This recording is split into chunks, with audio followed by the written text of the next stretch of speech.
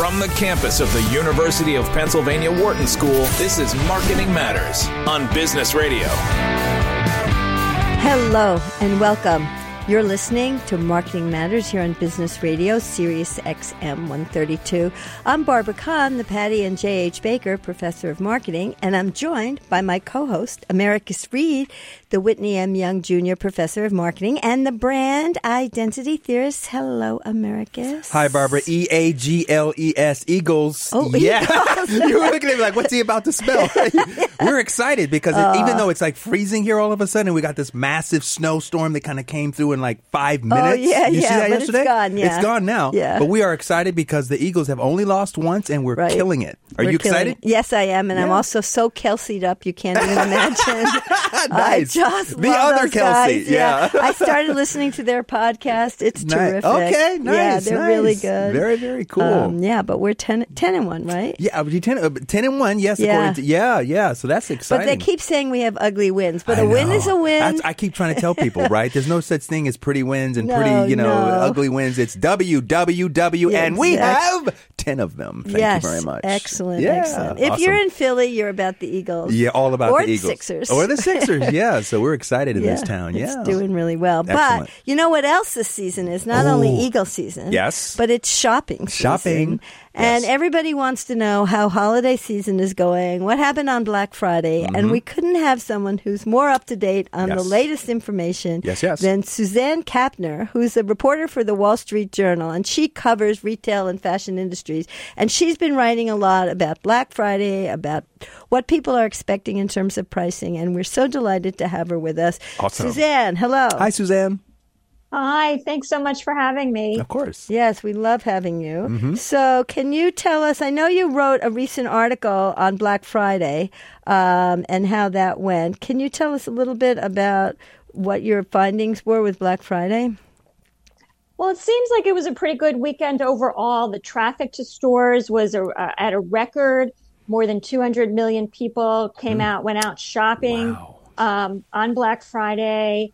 And they were shopping both in stores and online. But the amount they spent on holiday items was a little bit down from last year, which ties into another theme that we've been watching pretty closely. And it's going to sound weird after all this talk about inflation, but some retailers like Walmart are starting to use the D word, deflation. Oh. And that means they're lowering prices, right? They're starting to lower prices after all the price increases we've seen in the past few years. Some retailers are saying they've gone a little bit too far, and consumers have been pulling back on discretionary spending. So some of these retailers are starting to lower prices. Isn't that a good thing, though? I mean, can you for consumers, right? Yeah, I mean, no, just in terms of we were so worried about inflation. Isn't it good that the prices are going down? I mean, in terms of the overall economy, or is that I don't understand all this. It's good. It's good for consumers. It's good for the economy. Obviously, for retailers, it's not as good because a lot of the sales increases over the past few years were driven by things costing more, not necessarily by them selling more units. So, now prices are coming down and units are not really going up that much. It could impact their revenue. But overall, I think for the economy, it's a pretty good thing. For the economy, it's good. Now, you wrote about something very, very interesting to me about this Black Friday, which is also this move away from store credit cards. And I don't know if people realize how much money retailers can make in these alternate ways. It is not the only way that they make money is on margin by selling things. The retail media networks, I don't know if you've written about those, but those are a new way for retailers to get some revenue in by selling their data and access to the end users. But the other way they've made money in the past was on selling these retail-specific credit cards. And I don't think people have really paid much attention to that in the media, but you wrote a whole article about that. Yeah, that's absolutely correct that retailers make a lot of money from their private label credit card business. It's a very high margin business. These are the credit cards, when you go to check out at a store and the employee at the cash register says, "Hey, do you want to open a credit card? You could save 15% on your purchase today," what have you. Those are the cards we're talking about. And consumers are just not going for those cards as much as they used to. Consumers want to carry fewer credit cards. They want to consolidate their points on, a general purpose card like a Visa or MasterCard that they can use anywhere. And so retailers are starting to take a hit on their credit card revenue. And you also have buy now, pay later, which is, this is when you make a purchase and you can pay in 4 or 6 equal installments without paying interest. So that is also gaining ground, and that's hurting the credit card business. Yeah, we've talked about that before. And do you this buy now, pay later kind of trend, which is a brand new trend. The other thing, you're seeing a lot of movement and a lot of change in this payment market. I mean, I wonder if things like Apple Pay and the ease of paying that quickly would affect store cards. Or maybe you could put your store cards on Apple Pay. I don't know how that works. Do you know about that? Well, the true store card doesn't have a chip, and they're not really, they're not, they don't kind of transfer digitally the way some other credit cards do. So that is also a problem. Yeah. That's interesting. Yeah. And it's interesting that they were looking for other ways besides margin. As I mentioned, these retail, not so much the clothing companies, but Walmart and Amazon make money on retail media network kind of revenues. And so that Macy's too. Macy's also. All of them are getting into it now because they all saw how much money Amazon was making. And they want a piece of that action. Yeah, I mean, I think, and this is a little bit off your beat, but I happen to have taught advertising yesterday in my Marketing 101 class.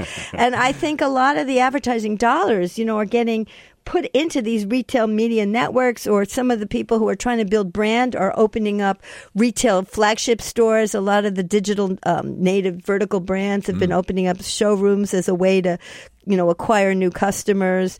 So you're seeing a lot of retail, people spending dollars in the retail environment that used to be spent in more traditional advertising.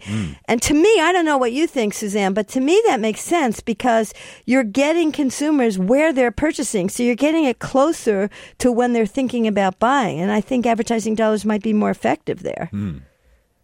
Right. And, players like Walmart have a lot of data on their customers that they can share, that our customer, the customers who buy Clorox also buy X, Y, and Z brand. Right. And that really helps advertisers as well. Which is another interesting point because there was a move to direct. So the brand would sell direct to the end user, and then they would not only manufacture the product, but they'd also control the distribution or the retail outlet. But what you're talking about, an advantage of Walmart or Macy's for that matter, is they're multi-brand retailers. And so they don't just have information about the one brand, but they have information about the cross-elasticity among different brands or people's purchase habits in a category, not necessarily within a brand. So it does give them a big advantage. Absolutely. Yes, that's true.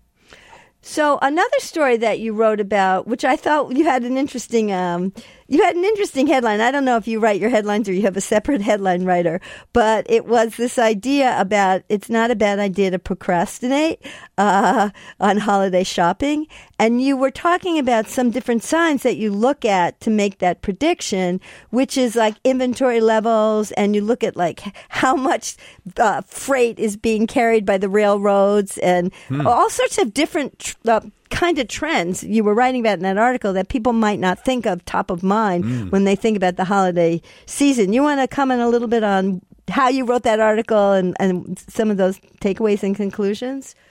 Yeah, we spend a lot of time trying to read the tea leaves, and sometimes we're right, sometimes we're not. But we were hearing a lot from retailers that they felt like it was going to be a more subdued season this year than the past few years, and they were ordering less goods from overseas factories, and that was confirmed by the shipping companies and the shippers like UPS and FedEx, and by the railroad companies carrying less freight. So retailers were just kind of preparing for a season where maybe demand wouldn't be quite as robust. We looked at some credit card data, and delinquencies, consumer credit delinquencies are starting to rise. In fact, they exceeded pre-pandemic levels for the first time in August. So that set off sort of another alarm bell. Consumers are starting to get tapped out. They've blown through a lot of their pandemic savings. They're starting to kind of tap out their credit cards. Now, so far, we have not really seen much of a slowdown in consumer spending. And usually during the holiday season, they find a way to buy what they need.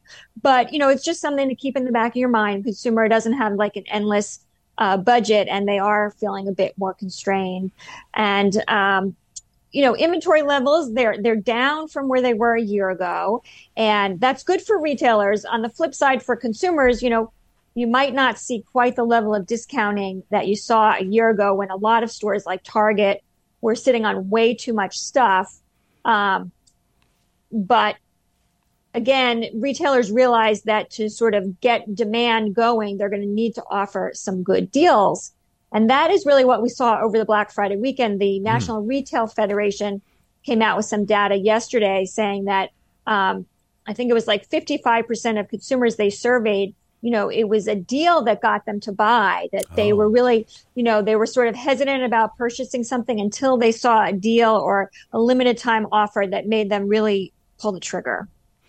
One of the things I thought was interesting about this particular article is that, this time of year, it seems to me, reporters, and I know I get asked a lot, everybody's trying, like you said, to read the tea leaves and to predict holiday sales and forecast demand. And it starts, in September when people start thinking about it and figuring out whether you're going to discount and how you're going to discount. And it happens every single year, but every year you have to make a new prediction. And one of the things that I commented on at one point, we here at Wharton did a little series on this also, was just that the past few years have been so hard to predict because every year is something different coming out of COVID. First, during COVID, of course, people weren't buying the same things. And as soon as they got out of COVID, they started buying clothes because they hadn't been wearing, they'd been wearing sweat clothes for a while. And then the year after that, everybody was spending more money on travel because they had cut back on travel. And so typically when you look at forecasting, you're going to look in the past, but each year has been so unique.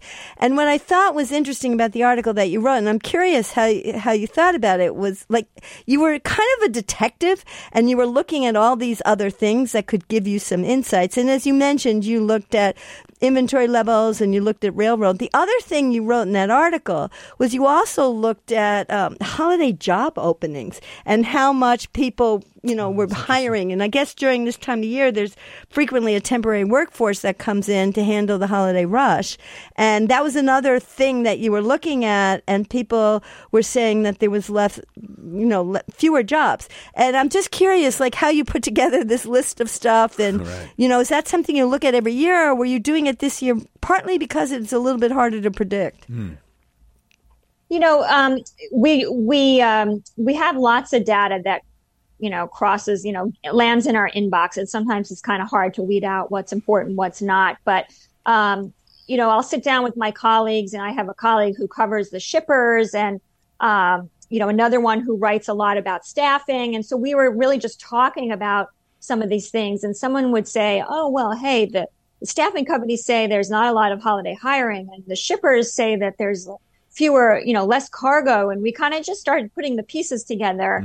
And, we thought these were some compelling points that we should kind of look at a little bit more deeply. Yeah, I mean, it makes so much sense. It's kind of like something that probably you should look at every year, to kind of, and it's a little bit of a chicken and an egg thing here, because if the retailers are anticipating a slower season, then they're going to hire fewer people. That may or may not be right. And also, when we came out of COVID, we had all those supply chain issues, and that started one business. I remember because of the supply chain issues, one season, Target and Walmart, they overbought for inventory, and then they had bloated inventories. And it's kind of hard to predict these things in real time. So I don't know, which comes first, the retailers' predictions or these events that are kind of telling you, what's happening. I don't know if you've thought about that. No, it's been hard to predict, because even on the hiring, one thing I heard was that the reason there are fewer holiday hires is because during the pandemic, it was hard to find those temporary workers. So retailers sort of change the structure of the job to hire more, give more hours to fewer workers. I see. So it's like these are not apples to apples comparisons because, as you said, the last few years have been so unusual. Yeah, so it just makes predicting this. But it's good news that, like, your most recent article says people, the spending was strong even if they're more value conscious. One other thing I didn't notice in your articles, and I'm not sure if you got the data on it, was something that we talked about with holiday shopping is that frequently people buy for each other, buy gifts. Obviously, that's what the holiday's about. But when they go shopping, they find stuff for themselves to buy too. Mm-hmm. And so some of the holiday shopping is not just gift giving, but it's self-gifting. And I wonder if you saw anything in those trends. Is that something that you can record or you knew anything about?